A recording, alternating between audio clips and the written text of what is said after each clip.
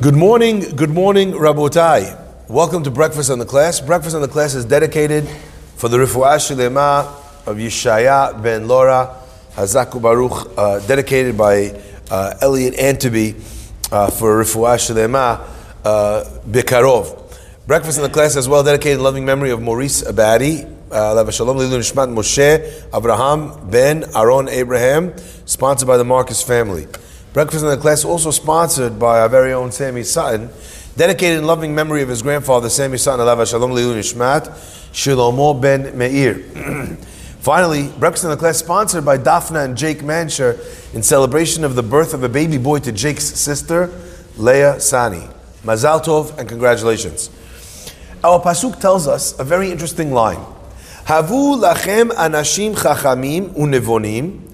Make for yourselves, bring for yourselves, men that are wise, that are intuitive, the yiduim l'shiftechem, that are well known amongst your tribes, v'asimem berashechem, and I will place them as your leaders.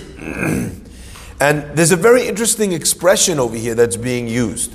So let's stop and notice what the context is over here. Moshe Rabbeinu, right before he dies, gathers the Jewish people around, and he gives them a long speech, giving them guidance for their future. And one of the things he does is he goes back over their time, over their experience in the land of Israel, in the desert on the way to the land of Israel.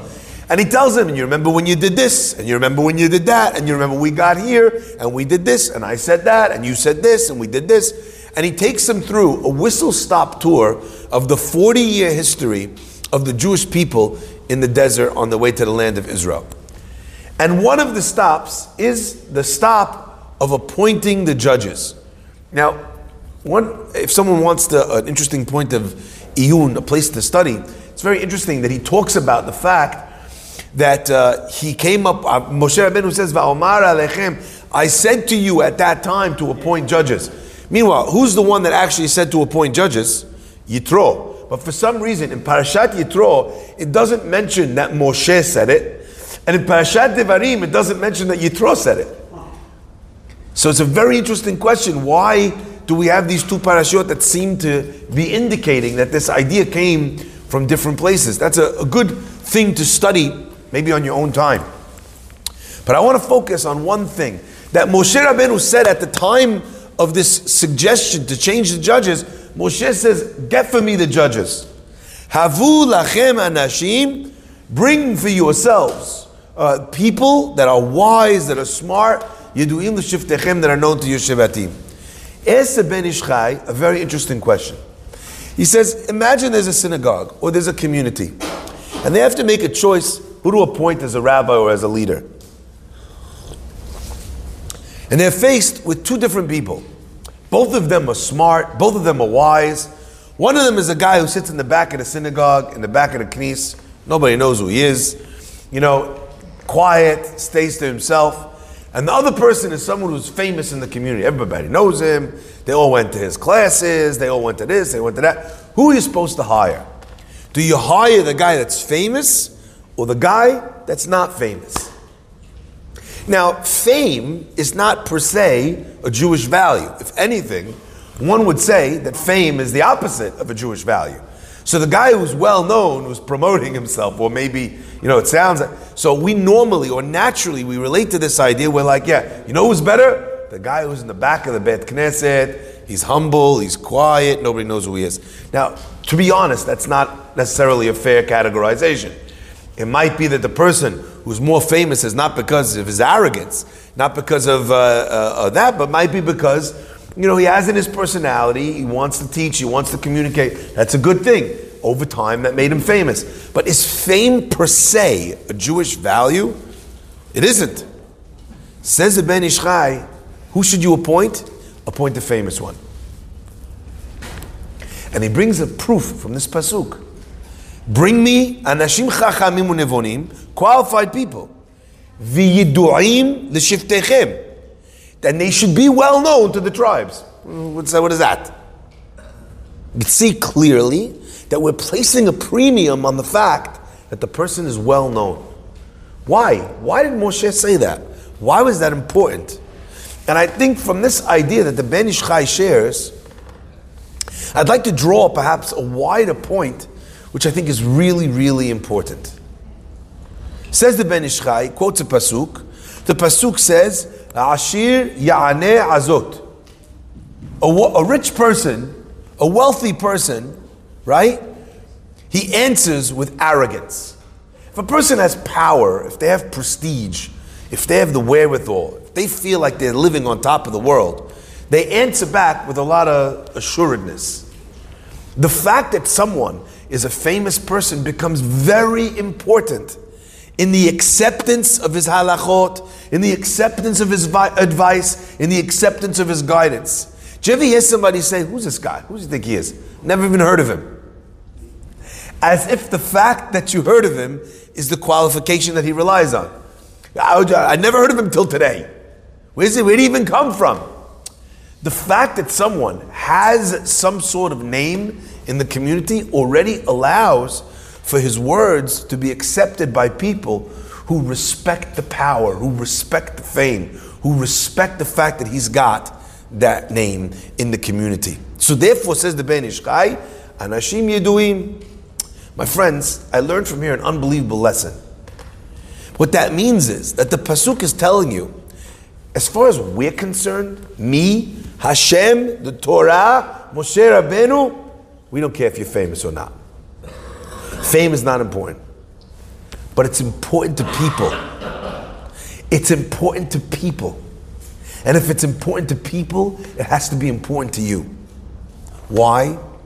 Because the Torah was not given to angels. We're not eliminating or forgetting about the human persona or psyche when we give them the Torah and mitzvot and assuming that they are angels. We understand that there's a human element involved, and therefore there are times when that is what a human thinks. I'll give you an example for this. Rambam writes that one of the conditions for a Navi is that he has to be gibor. He has to be strong. Who cares if he's strong? Do you ever go for a berakah to Rav Chaim Kanievsky, Cham Ovadia? You're like, you know what? I gave him berakah. But you don't understand. He gave me the berakah. I was just shooting. His forearms are like this. Unbelievable. Guy's a monster. He must, I don't know, he must lift gemaras or something. No one respects a wise man because he's strong. You don't respect a Navi because of his lats or his glutes or his, that's not, you're not shooting the guy, could you flex for us? Would you do the, Hagbah, raise the sefer? Let's see, come on, just give us what is the gibor? Why is that important? And I think that part of the idea of why gibor is chashuv, is important in Navi, is because when people look at this guy and he looks like a weak person, then this idea, even though it has nothing to do with his leadership or his ideas or his teachings, but it makes an impact on people, and he's less likely to be heard by the people if he's not strong. The rabbis say, the Gemara says, Talmid Chacham, a Talmid Chacham that has even a stain on his clothing, right? It says terrible things I don't want to say, where we go, right? But a person who's not dressed properly as a Talmid Chacham, he's got a problem. Now, minen loen, where does it say in the Torah that a person needs to be wearing a beautiful suit? Does it say anywhere in the Torah, do not have a stain on your clothes? If you had a coffee stain on your shirt, go change it. It doesn't say that anywhere. But the point is, if you're trying to be a respected and respectful person, not for the sake of respect, but for the sake of having your words be heard, for the sake of being taken seriously, then if it's important to people, even if it's not important to the Torah, it becomes important to the Torah by virtue of the fact that it's important to people. Powerful. Says the Torah, says the Ben Ish Chai in this pasuk. Let's take into account that the guy's famous. The rich guy, the powerful guy, he's going to respect this guy. He's not going to respect the guy he never heard of. My friends, I learned from here a tremendous lesson. A lot of times, when we're trying to assess a situation in life, you have someone who you're working with. You say, look, the guy, he wants this, he has no right. What kind of thing is that? We expect people to have and to understand things the way that if that's how he thinks, if that's what he thinks about the situation, if that's what he thinks about me, it's not my problem. I did the right thing. a lot of times we're only concerned, or at least we play the game, that we're only concerned about doing the things that are right, but not the things that will matter to people, if that thing is not necessarily something that's important to us. But the Torah is teaching us here that that's how human beings are. You know, that's what, if doing this is getting him crazy. You know, let's say, as an example, you have a guy in your office, he gets majnoon if you put the post-it notes on the wall. You don't own the wall, Hada. You know, you don't tell me what to do. But if it drives the guy crazy, why do you got to put the post-it notes there? Well, it's not up to him. I have to teach it. Work with the guy. You know, your wife wants something from you. It's not something that that you have to do. You're going out of your way. Recognize that everybody's got their mishagas. Everybody's got their craziness. Everybody's got the thing about them that, you know what, it's not right. It's not halakha. You're not obligated to do it. I think my friends, that's what the Gemara means. The Gemara says, why was Jerusalem destroyed? Al shelodanu, that they were not engaging with each other, lifnim mishurat hadin, beyond the letter of the law. Ask the Mifarashim, what kind of thing is that? You can't punish me for not doing beyond the letter of the law, because the law is what I get punished for. If I get punished for it, for not being, then that means that it wasn't beyond the letter of the law, it was the law. So how could you have a statement that says that we were punished for not going beyond the letter of the law? Either it's not beyond the letter of the law and that's why we got punished, or it's beyond the letter of the law, in which case, how could we be punished for it? And I think part of the answer is that maybe it was beyond the letter of the law of the Torah, of what you were obligated to do. In terms of shchosh and mishpat, did I owe the money or didn't I owe the money? I'll give you a crazy example. Let's say you have two guys. They're working in a baggage carousel in Tel Aviv. One guy picks up a briefcase that comes through the baggage in a nut bag. He takes it, he chucks it, lands on the floor. The other guy picks up the bag, takes it, he chucks it another 20 feet, it lands on the floor.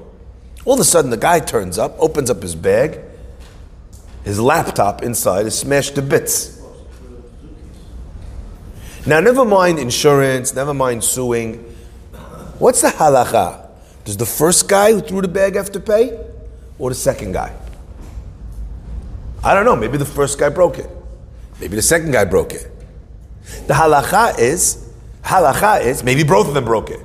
The halacha is, hamotzi mehavero alav hara'aya. You wanna claim something for me? You gotta prove it. Now this guy, because the bag was closed, nobody knows when it broke, so I can't collect from Reuven, I can't collect from Shimon, I walk out with nothing. You call the company. Now, like I said, it's leaving out insurance, I'm leaving out suing the company. I'm talking about in a case where there's two individuals involved. Now, I'm looking at you guys, and I should be able to say, listen, you guys worked this out, but someone's better be buying me a new laptop. That's not the halacha. Now, can it get more complicated if Reuven threw it 100 feet in the air and it landed and it's very likely it would have broken? That might be enough to, yes. But I'm saying in the standard case, the guy has no claim on either of them. That's the halacha. Let me ask you a question. Your name's Reuven. You went to sleep that night. Even if he can't take you to Bet Din, did you do the wrong thing? If you didn't pay for his laptop, maybe I broke it. If I broke it, I have to pay. I don't know if I broke it. So he can't prove, he can't take the money from me. Does that mean that I'm not obligated on my own conscience to go? I broke it. Let's say you broke something and someone has no proof. The guy has no witnesses. 100, take out the second guy. You can't take the money from me in court. You know why? You have no witnesses. There's no CCTV footage. I know I broke it. You don't know I broke it. Can you obligate me to pay, Avi? No. Does that absolve me from paying? Does the fact that I'm not halachically obliged to do something mean that I mustn't do it? That's what the Gemara means. The Gemara is saying that there are plenty times where halachically we can't mandate something. But come on, be a mensch, be a man. Step up to the plate. You see, the Torah over here is taking into account human frailty. So you know what? You look at someone in the office, they can't tell you what to do. Your wife, your brother, you're trying to figure something out, someone inheritance. You know, the guy has no claim against you. But come on. Recognize that even outside of the realm of obligation, that there's a person here. He's going to be heartbroken. You're going to break up the family over this. Is it worth it? That's, I think, one of the larger lessons that comes out of the Ben Ish Chai's understanding of these words, Yidu'im l'shiftechem. And I want to take it really one step further.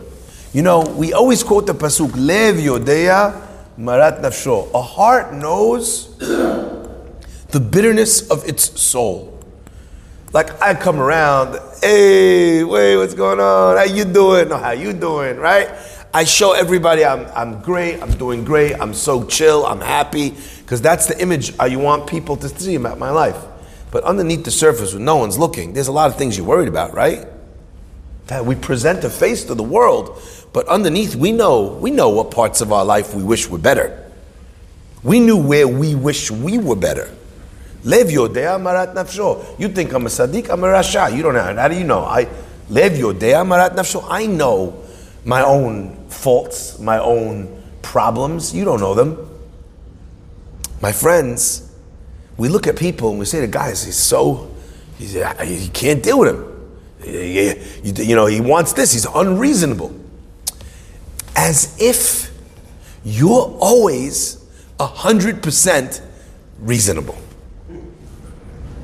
The guy's Majnun, look at that, came over here, he told me to move the coca. Who thinks like that? Who talks like that? How could you even say that? What kind of thing is that? You're also the same way. It's just that this guy needs his coffee in the morning before he's a human being. And you, when you get cranky at night or when you get hangry, you start yelling at the waitress and you lose your midot tovot. To judge someone based on the image, the concept that we imagine them, expect them to be perfect angels, when we expect perfection, we're always let down. When we recognize that human beings, they're influenced by things. Someone was yelling at you, there's probably a reason why he's taking it out on you if this had nothing to do with you. There's probably something that went on in his day. So for 1 second, even though you're not obligated to forgive him, you're not obligated to look the other way, but to recognize that this is how humans are. So during this time when we're punished for not being lifnim mishurat adin, I think what the Torah is telling you is not that you don't have an obligation to do it, but that it's not something that you could take out in court. There's not something that you could point your finger at and say, you know, this is the right thing, I must do this. But at the same time, there's an obligation to treat the human being the way you would expect to be treated. You know, today, our world is living the biggest lie in the world. Cancel culture is the biggest lie in the world. They'll dig up a tweet, something that you said 8 years ago. Everyone will go Majnun. Can't believe it. The guy said this 19 years ago. They found a video recording. Loses his job. Do you mean to tell me that in 19 years you didn't say something that if someone caught it on tape, you would get punished for? You would be canceled for? Now the irony is, what mediums are we using to illustrate that people aren't perfect? We're using the mediums of social media. Social media, the world that pretends that everything is perfect.